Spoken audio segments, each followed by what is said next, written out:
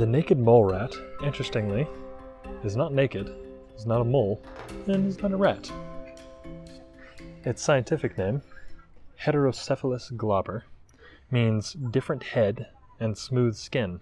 It was first named by a scientist who thought he had discovered a malformed rat baby, but upon closer inspection realized he had discovered an entirely new species.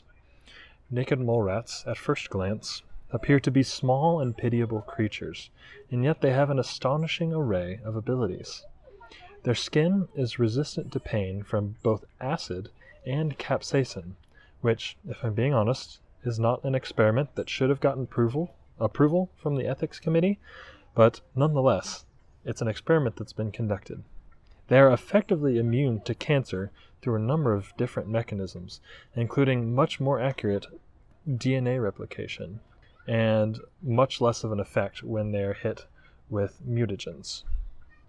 They have by far the longest lifespans of any rodents, around 30 years, which makes their cancer resistance especially important, given that many rodents are prone to large cancerous growths. They can survive for a long time in low oxygen environments without permanent effects, an adaptation to their stuffy underground homes, and can even behave normally with no oxygen, that's 0%, for up to 18 minutes before they start to show any effect.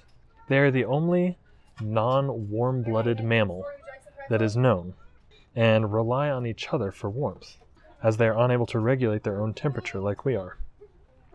Here at the zoo, you can usually find them all cuddled up in the same alcove of their little nest.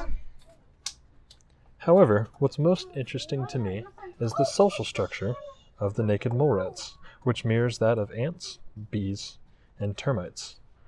They have one breeding female, the queen, and the rest of her brood lives to serve her or to mate with her. This is the only non-insect to observe this sort of social structure, and is an interesting homologue to be sure. Next up, we'll move along Gorilla Trail to see the pygmy hippopotamus.